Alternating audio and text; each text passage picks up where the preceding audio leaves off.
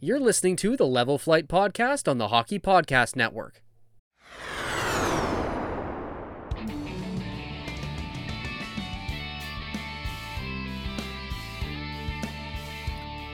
And welcome back to episode 25 of the Level Flight Podcast. Today I'm joined by just Elliot. Brian has a pretty nasty cold. He was talking to us before. I don't think he'll be able to go today or anytime a little soon. bit of not LTIR, but definitely on IR just for the day. Like a Mark Stone LTIR situation, he'll come back when it matters, but like for now, it's only game 2, right? Oh, for sure. Exactly. No, he's not feeling the best, so he's going to take today off. Just Elliot and I to break down game 1 and 2 of the Jets and Vegas Golden Knights series. Elliot, we're going to start with game 1, which was one of the most impressive games that the Jets have played, I'd say, in 2023, just in general, like against any opponent. They come into Vegas, they win 5-1. They outshoot them. I think it was 30-17 or 31-17 was the final like count. Only 2 shots against in the third period. It was honestly the most impressive performance I've seen from the Jets in months. Even when they were winning games down the stretch in that homestand, they weren't playing this well. That was a great game. How did you see that one play out? I genuinely think that probably was their best game of the season. I mean, I think that was at least up there. They've had some good performances this year, but they just seem to control play, and I just think that was super important, especially like a team like Vegas where they like to play defensive and kind of control how the game goes. The Jets from the jump decided that they were going to dictate how that game went and what pace that they were playing at. I think they did a really good job of minimizing Jack Eichel, at least in game 1. I'd even say in game 2. I know he scored in game 2, and we'll get to that. But I think that the first 2 games, they did really well. And I think the offense in game 1, not just because they put up 5 goals, but the quality of chances and the way that they just seemed to, they were just dominating.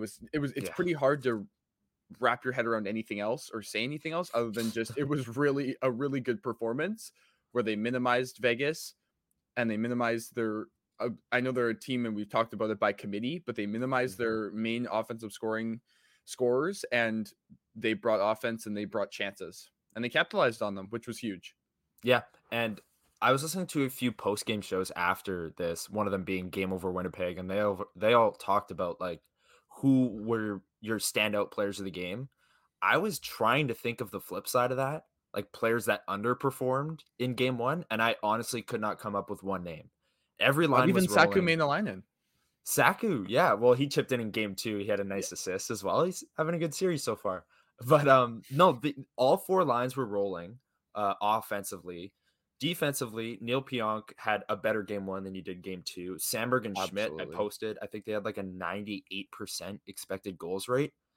Just unbelievable numbers for a rookie in his first ever NHL playoff game. Yeah. But the top line is one thing I really want to talk about, because Connor Dubois-Scheifele in game 2, they were the only line above 50%, but we're focusing on game 1 for now.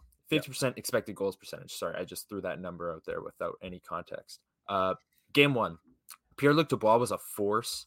He set up Kyle Connor for the opening goal, and then a minute and a half later scored his own.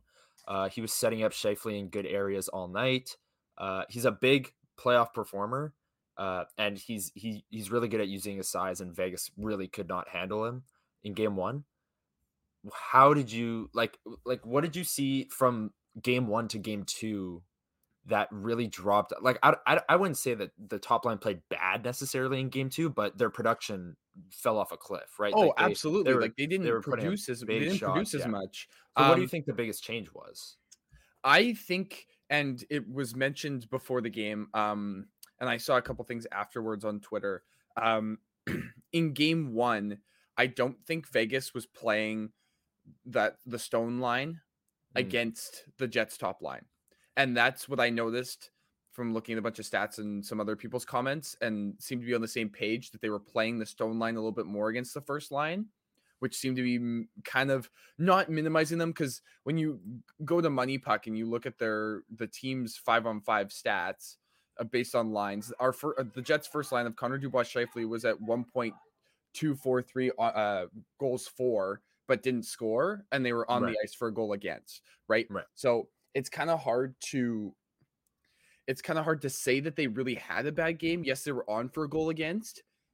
I think it was more just they couldn't finish chances in this game. I think you look at the heat map and you look at a couple chances that they had. Like Kyle Connor had if you look at the heat map with the dots, one of the highest scoring chances of the night was a Connor shot that didn't go in. Right in the crease. It was that nice move in the first period. This is game 2, just so that we're on the same page, right? Yeah, it was the nice move. He goes backhand, and Brossoit robbed him right in the crease. It was he even has one. There's one on the right dot. I'm trying to see if it'll let me touch it. Yeah, it was a Kyle Connor shot on goal, even on the right. That one was that was another one that was as big. But even just going back to a game 1, just to say that I think the best part of it, I think that it's kind of difficult to say that they were bad in game 2, like I said, just because I think the Stone line was put there in game 2, and that was about that. So there's not much really else you can say about game 1 other than they were good. Stand-up performers. You talked about Dubois. I wanted to highlight Sandberg. You mentioned Sandberg had a good game. I think he had a fantastic game. And I don't, like you said, I don't think there was a bad player in game 1. If you want to transition to game 2, it's probably gonna be a little bit of a different tone, but no, before we do transition to game 2, I want to first touch on probably the biggest storyline from game 1 was the fact that Morgan Barron received 75. The report might have actually been over 75. I'm hearing 75 plus now, apparently. Yeah, well, yes. Sean Reynolds was on Winnipeg Sports Talk the next day. He clarified his report. Basically, the 75 stitches that were around Morgan Barron's eye that everyone saw the replay because Sportsnet showed it 500 times. They're micro stitches. So they're not your regular stitches that are huge stitches. Yeah. They're like a bunch of little stitches going down because it starts from like his forehead and goes all the way down his eye. So he missed, I think it was 19 minutes of actual game time, and there was an intermission between there. So he missed like over an hour of like real time in the game, and then came back and was actually a really good player. Like again, he first ever career playoff game, and he was great. He was, that third line was great. Adam Lowry had 2 goals. Yeah. And they were shutting down Vegas's top players. You talk about Stone and Eichel not looking themselves in game 1. A big part of that was the third line and their ability to shut them down. So props to Morgan Barron. Yeah. I don't know. I think props also to the medical staff. I think medical staff. Yeah. Getting that done in an hour is pretty insane to me. I know there was probably multiple people working on them at the same time. Yeah. It probably wouldn't have just been the head athletic therapist or the trainer or whatever, right? Mm-hmm. But still, I think that's pretty important. And we'll probably touch on it after game 2, but I think another storyline was Nikolai Ehlers not playing. But that's the biggest one from that game that seems to be all over social media is definitely Morgan Barron. Yeah, and Ehlers not playing didn't prove to be an issue in game 1, but then in game 2 it really did show up. The Barron thing, the Jets athletic trainer, their training staff, whatever, they had practice again in game 2 on the same thing because Hellebuck takes a shot to the mask. I think halfway through the first period. Yeah, something mask like that. Dents his eyebrow. He's got a nasty cut.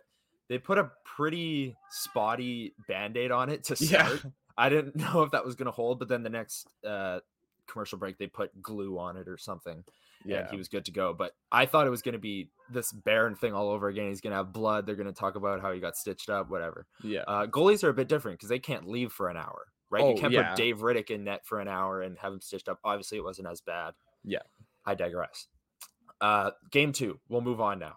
We'll end on the Morgan Barron, the high note. Game 2, his eye looked a lot worse. I will say that. Morgan Barron in game 2. His eye is like black now. And then his entire thing is still bloody. Anyways, the Jets had a great first period. I said last night on Game Over Winnipeg that it felt like the 4th period of game 1. They just continued what they were doing. And then everything kind of fell apart in the second period. Not like they were still in it, but like it just there was a clear change in the way the game was flowing. Vegas was really controlling it from the second and third period on. And I think it had to do with neutral zone play. I rewatched the game this morning and I picked up on some things on first watch, and then in the rewatch this morning I really noticed it. But the Jets could not enter the zone cleanly on Vegas's neutral zone forecheck, like for the back 40 minutes of that game. They really struggled. And when you can only dump the puck in, and your only way to gain possession in the offensive zone is to dump it in, hit a guy, steal it, and then you have possession, you're making it way harder on yourself than it You're needs going to to be. tire yourself out. Exactly. So that was one of the biggest things for me. I don't know how you saw this game play out, but I think the neutral zone was really a place the Jets struggled.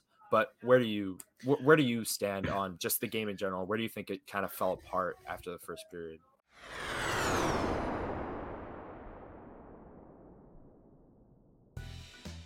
It's NBA playoffs time. That means big hoops action with DraftKings Sportsbook, an official sports betting partner of the NBA.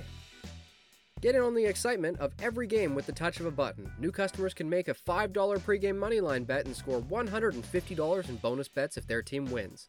Plus, everyone can score a no-sweat same-game parlay every day during the NBA playoffs. Open the DraftKings Sportsbook app, opt in, and place a same-game parlay on any NBA game. If it doesn't hit, you'll get a bonus bet back up to $10. Download the app now and sign up with code THPN. New customers can make a $5 pregame moneyline bet and score $150 in bonus bets if their team wins. Only at DraftKings Sportsbook with code THPN. Gambling problem? Call 1-800-GAMBLER.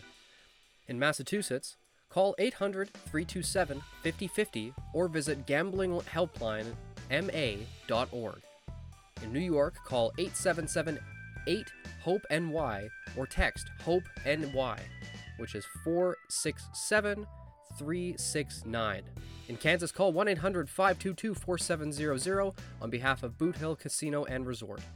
21 plus in most eligible states, but age varies by jurisdiction. Eligibility restrictions apply. See DraftKings.com/sportsbook for details and state-specific responsible gambling resources.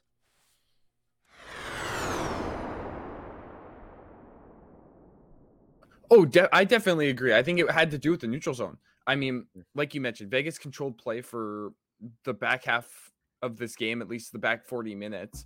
And yeah, I think the neutral zone problem had to mostly do with that. And we've seen that throughout this year. A lot of guys can't, like, not that they can't, but they seem to struggle. As soon as a team throws any sort of like neutral zone, sort of trap, forecheck, that sort of thing, whatever you want to call it, it seems to be that the Jets just can't figure out their way to either pass through it or make plays to get past it, even just get lucky once in a while. Like they just can't seem to find a way to like just muddle it through. It has to be dump it in. You got to chase it, and you're just tiring yourself out. So that's why they look so bad in the last half of the third period, because they've been dumping the puck in and trying to chase after it for the last 35 minutes. That's why everything just blew up at the end and ended up being 5-2. Because I think that game was really closer than 5-2. Like, I agree. Because if you look at the shot share, the shot quality, whatever analytic you want to look at, the Jets were like even or even arguably better than Vegas in this game, right? And they just ran out of gas, and that's what Vegas does. They tire you down. Their forecheck is relentless, and then when you are your most tired, that's when they take advantage. After icings, Jack Eichel will get a deflection goal. Mark Stone will get a goal off the rush when everyone's gassed. That's what Vegas does, right? And it was really evident in that game. They definitely played to their strengths, which is what the Jets limited in game one, and that's why they looked so good. Because when you let Vegas play the way that they want to play, it's really hard to stop them from doing that.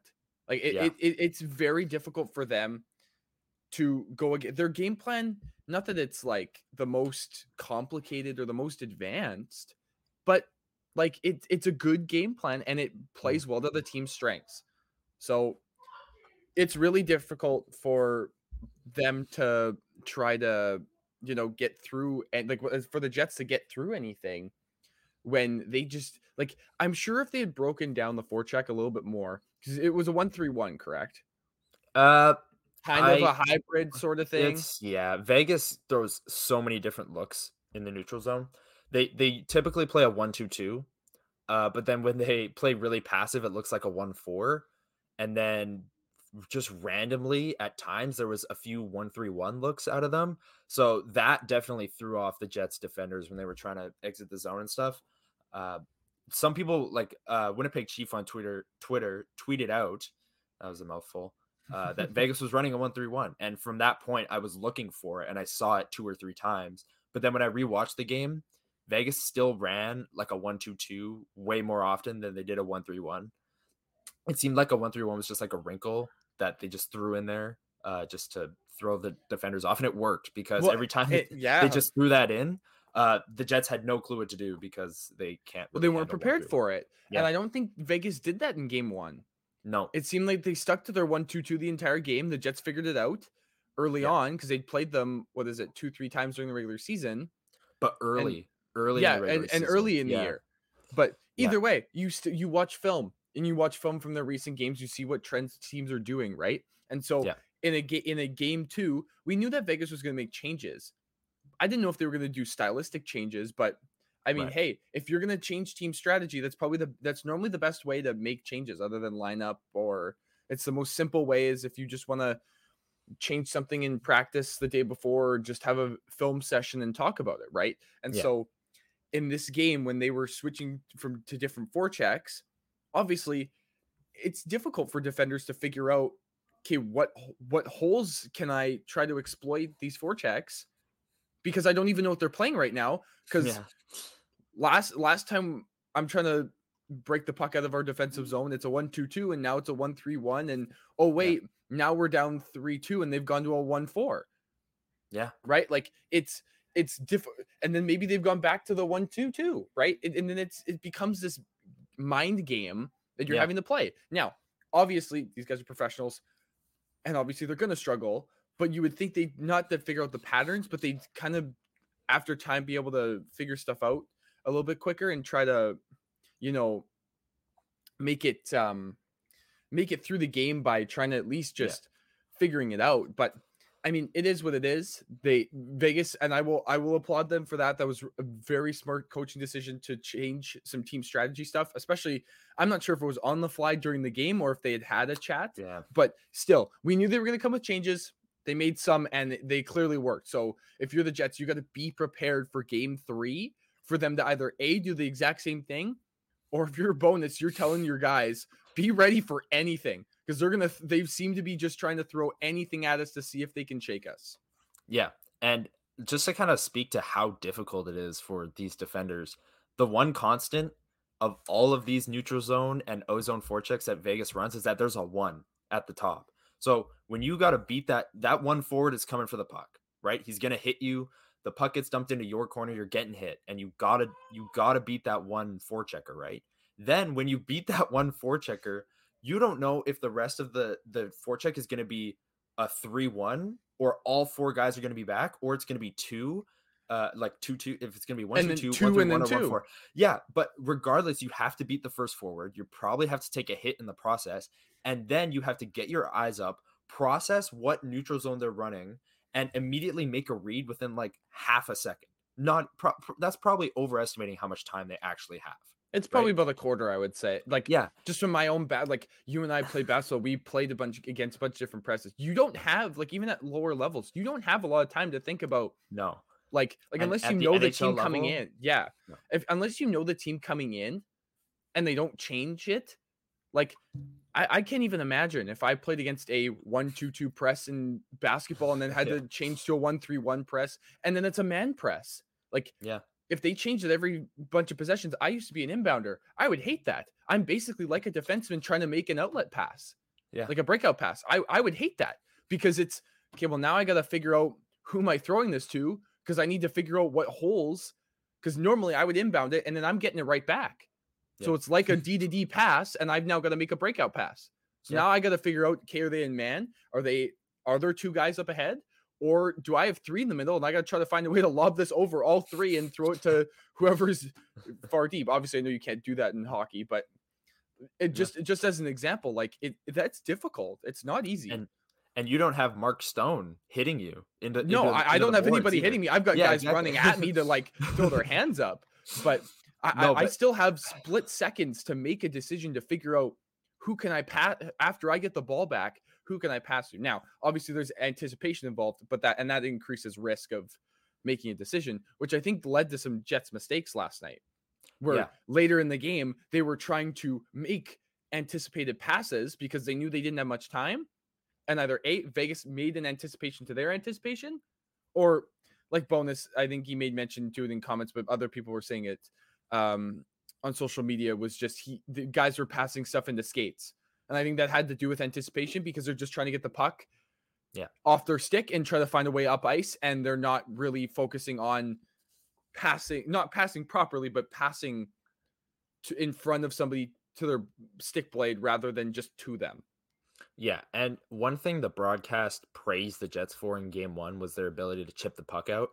Yeah. I think that's a little bit of like a you live and you die by it situation, because when I was tracking this game in the neutral zone and rewatching it, there was, I think, 6 or 7 times in just the second period alone where pick your defender. They all do it. They just chip it out unforced. Like there's a guy coming towards them, but there's a better play to be made. But they just chip the puck out because, you want the puck out of the zone. The puck gets chipped out. The Jets lose the battle in the neutral zone and it gets dumped right back in, and you're doing it again. Like you're on the defensive your entire shift. It works sometimes when you chip it out and you get a lucky bounce, it bounces over a stick and you're gone and it's a 3-on-2, right? That's a great that works. But then you're kind of just rolling the dice every time you chip the puck out, because there was 3-4 times in a row where DeMello chips the puck out, it gets dumped back in. DeMello chips the puck out, it gets dumped back in, and it like that's what Vegas does, is they're just relentless, right? It's something that I don't know if they need to change it, because it worked in game 1, right? Like nothing stylistically changed from the Jets' point of view in this game. But they need to counter Vegas's adjustment. This is what playoff series are all about. One team's going to adjust, the next team has to adjust, and it's just going to be back and forth. Yeah.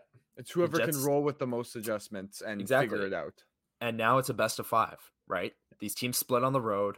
Elliot, if I had told you before game 1 and 2 that the Jets would come away with a split, how would you be feeling? I'd be feeling pretty good.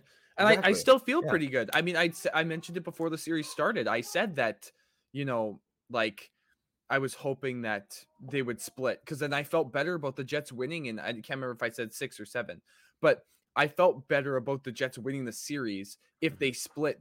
And I was expecting them, and I think I said it too last episode. I said I think I expect them to win game 2, not 1. I thought they were going to be the ones making the changes and making the adjustments and coming out and winning game 2 the way they won game 1. But I will take a game 1 win any day. And then I think I feel better about splitting than I would have if we had won game 2, because I'd still feel like we were on our back foot because we had to make the adjustments. We had to make Vegas adjust, which means that I know we were playing into their strengths later in the game, but early on they were still they weren't playing to their strengths still. So I still feel like we have a step ahead, but I would feel great fantastic if we were up 2-0. But right. Yes, context matters, and the Jets absolutely. The Jets were in game 2 and then lost it, so that's why the split doesn't feel as like triumphant and like, yes, we now have home ice in a best of 5 series, right? Because that's what this is now. It's a best of 5, and the Jets have home ice.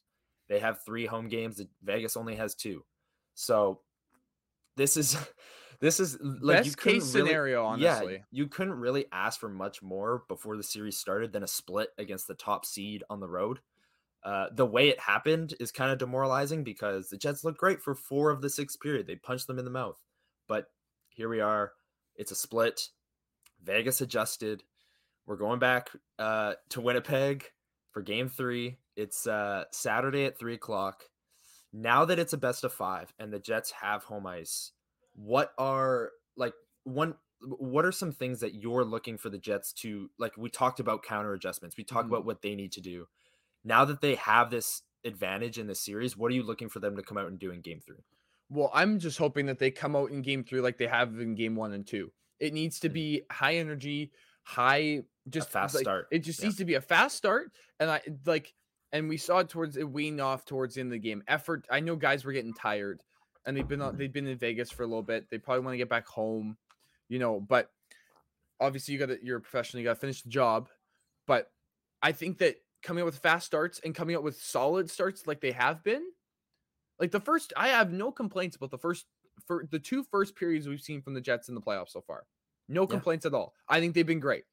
It's trying to complete those. And we have one game where they did complete it and one game where they didn't. So for game 3 to be successful, I think that's one thing.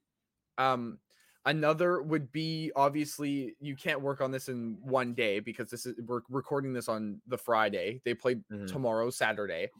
And obviously it's a travel day. They're not going to practice. They may have an optional skate tomorrow, but you can't just go to practice and an optional skate, work on passing and do all this stuff. So in-game passing probably needs to be better, of course. But So other than, I would say, just passing and they're, like I've said a couple times, they're professionals.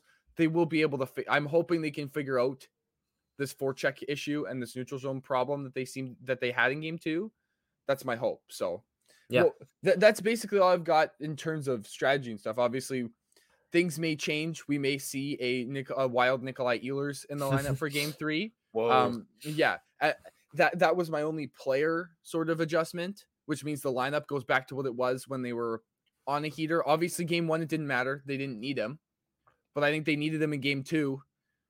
So if Vegas throws the same thing at them, they're going to need him in game 3.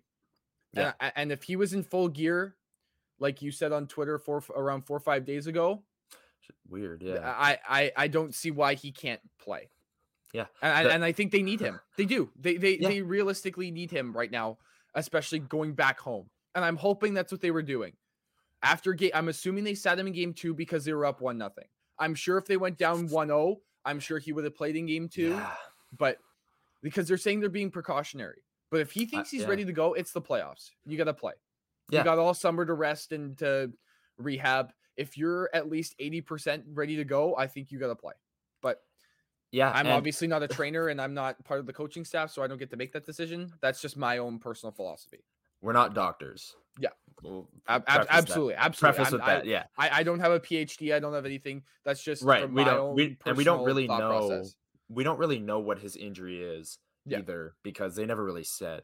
Another thing, I found it funny. The Sportsnet broadcast was talking about Mark Stone last night, and near the end they said something along the lines of, what Bruce Cassidy told Mark Stone that when you're cleared to play, you're gonna play, and because they were talking about how much they're using him. Basically Stone is playing over 20 minutes a night, even though he hasn't played in 3 months. They're running him into the ground, which is honestly, he clearly knocked the rust off in game 2 with 2 goals. But I found it funny that Bruce Cassidy told Mark Stone, if you're cleared to play, you're going to go. And then Nikolai Ehlers, I don't know. Was he cleared to play? He practiced in full in a full contact uniform the day before game 1. Yeah. That seems like he's cleared to go for me. You don't just Perfetti's not cleared to play and he's in a non-contact jersey, but he's still skating. Yeah. Right. If he was cleared to play, he'd be wearing a contact jersey and playing. Yeah. It just makes absolutely no sense, especially since, like you said, maybe if they went down 1-0, he's more likely to play game 2. But now when we're coming up to Saturday, that will have been 5 or 6 days since he practiced in full and spoke to the media and said that he was fine and said, I'm ready. I want to play. I'm ready to go. So what injury exists where a player can say he's fine, he can practice with no restrictions, and nobody comments saying that he's behind, and still can't play for a week? Yeah, that makes no sense whatsoever. So I really hope he plays because we talked about the neutral zone. One way to beat, you talked about passing. Another way to beat neutral zone coverages with speed. Is with speed. I'm gonna do a thread on Twitter later today on some of the entries the Jets did have that worked. There were some bad ones and there were some good ones. And a theme with all the good ones was they're using their speed. It's Kyle Connor flying down the wing. It's Pierre-Luc Dubois flying down the wing. And they're hitting them in stride with a good pass, like you said. And they're beating the coverage and they're getting ozone time because of it. If you put Nikolai Ehlers in the lineup, that happens. He's He's just honestly, fast. I hate saying this, but he's a free zone entry. Yeah, he is. That's his whole 90% of the time he's a free zone entry. Obviously, nobody's perfect. Sometimes defenders are going to make great plays and guys are going to take the puck off him or anticipate him trying to speed up and try to stick lift him or whatever. But like, he is a free zone entry when he's almost a free zone entry when he's in the lineup. And right now, for the power play against this forecheck, they need him. They need it. It's imperative. It's not like he's a fourth line forward or a bottom six. Like yes, will Perfetti help this lineup when he comes back? Absolutely. Mhm. But I think we need Nikolai Ehlers more than we do Perfetti. And that's not to diminish Perfetti's ability or anything. Yeah. It's just that Ehlers brings something to the team that the rest of the guys don't have. So yeah, and that to further that second line with Nino on it, really like out of every line, because the third line just dumps the puck in, whatever. The first line actually had some good zone entries with using their speed. The second line really struggled, and that is the line that Ehlers plays on when he's in the lineup, right? And Nemestikov and Wheeler are great when they're in the offensive zone, when they're already there, and Ehlers gets them there. That's his whole thing, is he's zone entry. He's neutral zone. He flies. His nickname is Fly. He flies through the neutral zone. That's his whole thing.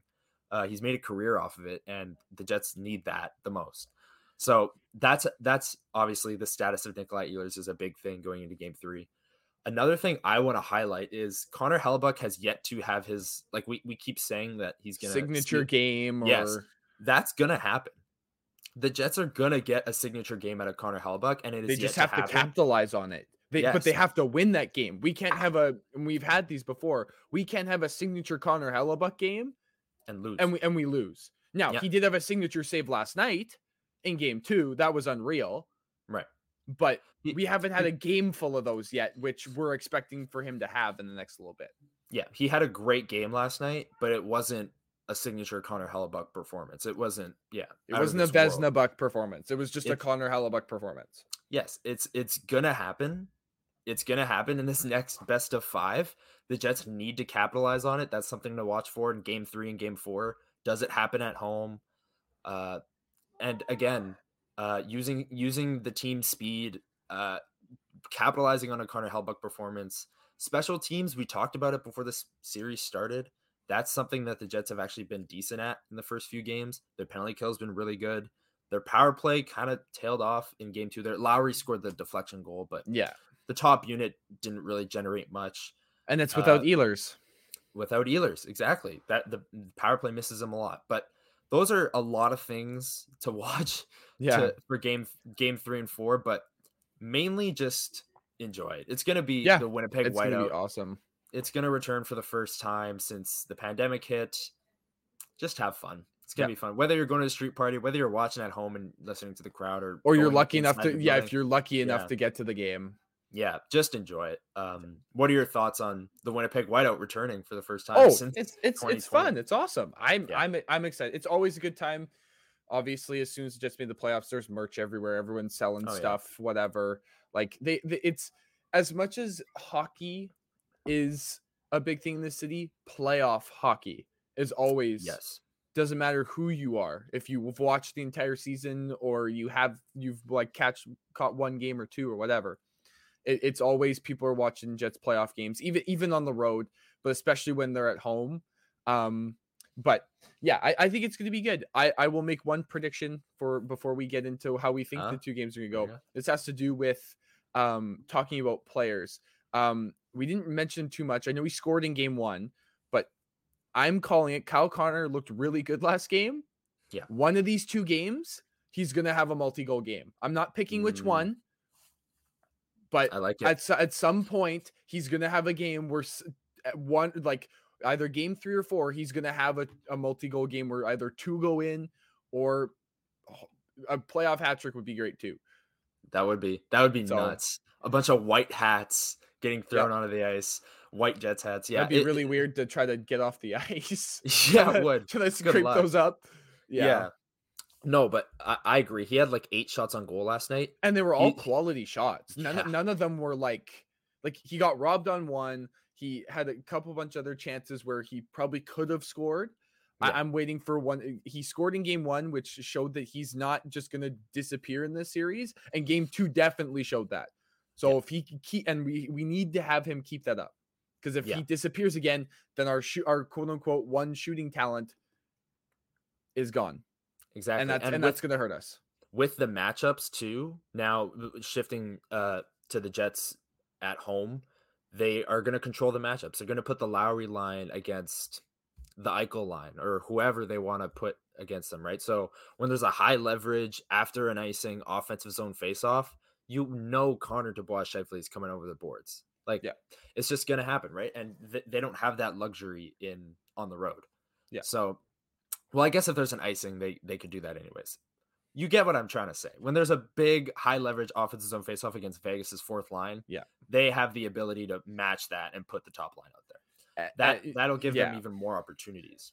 And I think, and I mentioned this last episode, I think playing at home for these guys, lots of these guys love, and the guys that have been here for a while love playing at home. And the guys that have been in the playoffs love playing at home because of the environment. And they feel like they have a sixth man on the ice.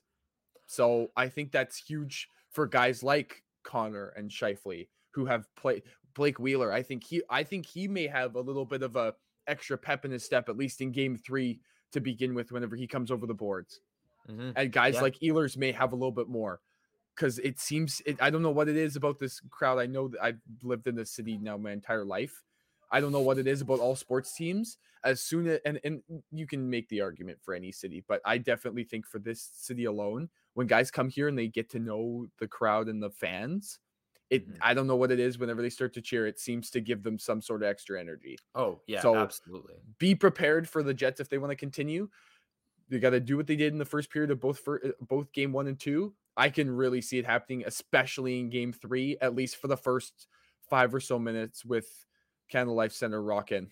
So the first goal is so important in game 3. Yeah, because that is like that building is going to go nuts if they score the first goal in the first period of game 3. But if Vegas scores, then it'll be like, oh, everyone will take a step back. Yeah, kind of thing. So the first goal is obviously always important, but I think game 3 in particular, for the reasons you said with the crowd, we touched on it a lot in this episode. A lot of things to watch for. We are going to keep doing with the episodes every 2 games. So we'll be back after game 4. But yeah, watch for Kyle Connor. He's been great. Watch for Vegas's neutral zone defense. It's smothering, and must be frustrating as heck for the players to play against. And watch for Connor Hellebuyck. Watch for a signature performance. And most importantly, enjoy these games, because the Winnipeg Whiteout is back. And we have no idea what's going to happen in the future of this franchise. So exactly, this core is expiring. We've talked a lot about that. So just enjoy these games while you can. If you don't have anything else, we can wrap up. But I think that's it. I think it's just let's get her going. Let's do it. These are going to be the 2 most excited. Like, when I wake up on Saturday and Monday, this is the most excited I'm going to be for 2 games this whole year, regardless of what happens in game 3 or whatever. So enjoy these games. From Brian, who's not here, suffering from a cold, Elliot and I, thank you for listening, and we will see you again after game 4. Go Jets. Go Jets.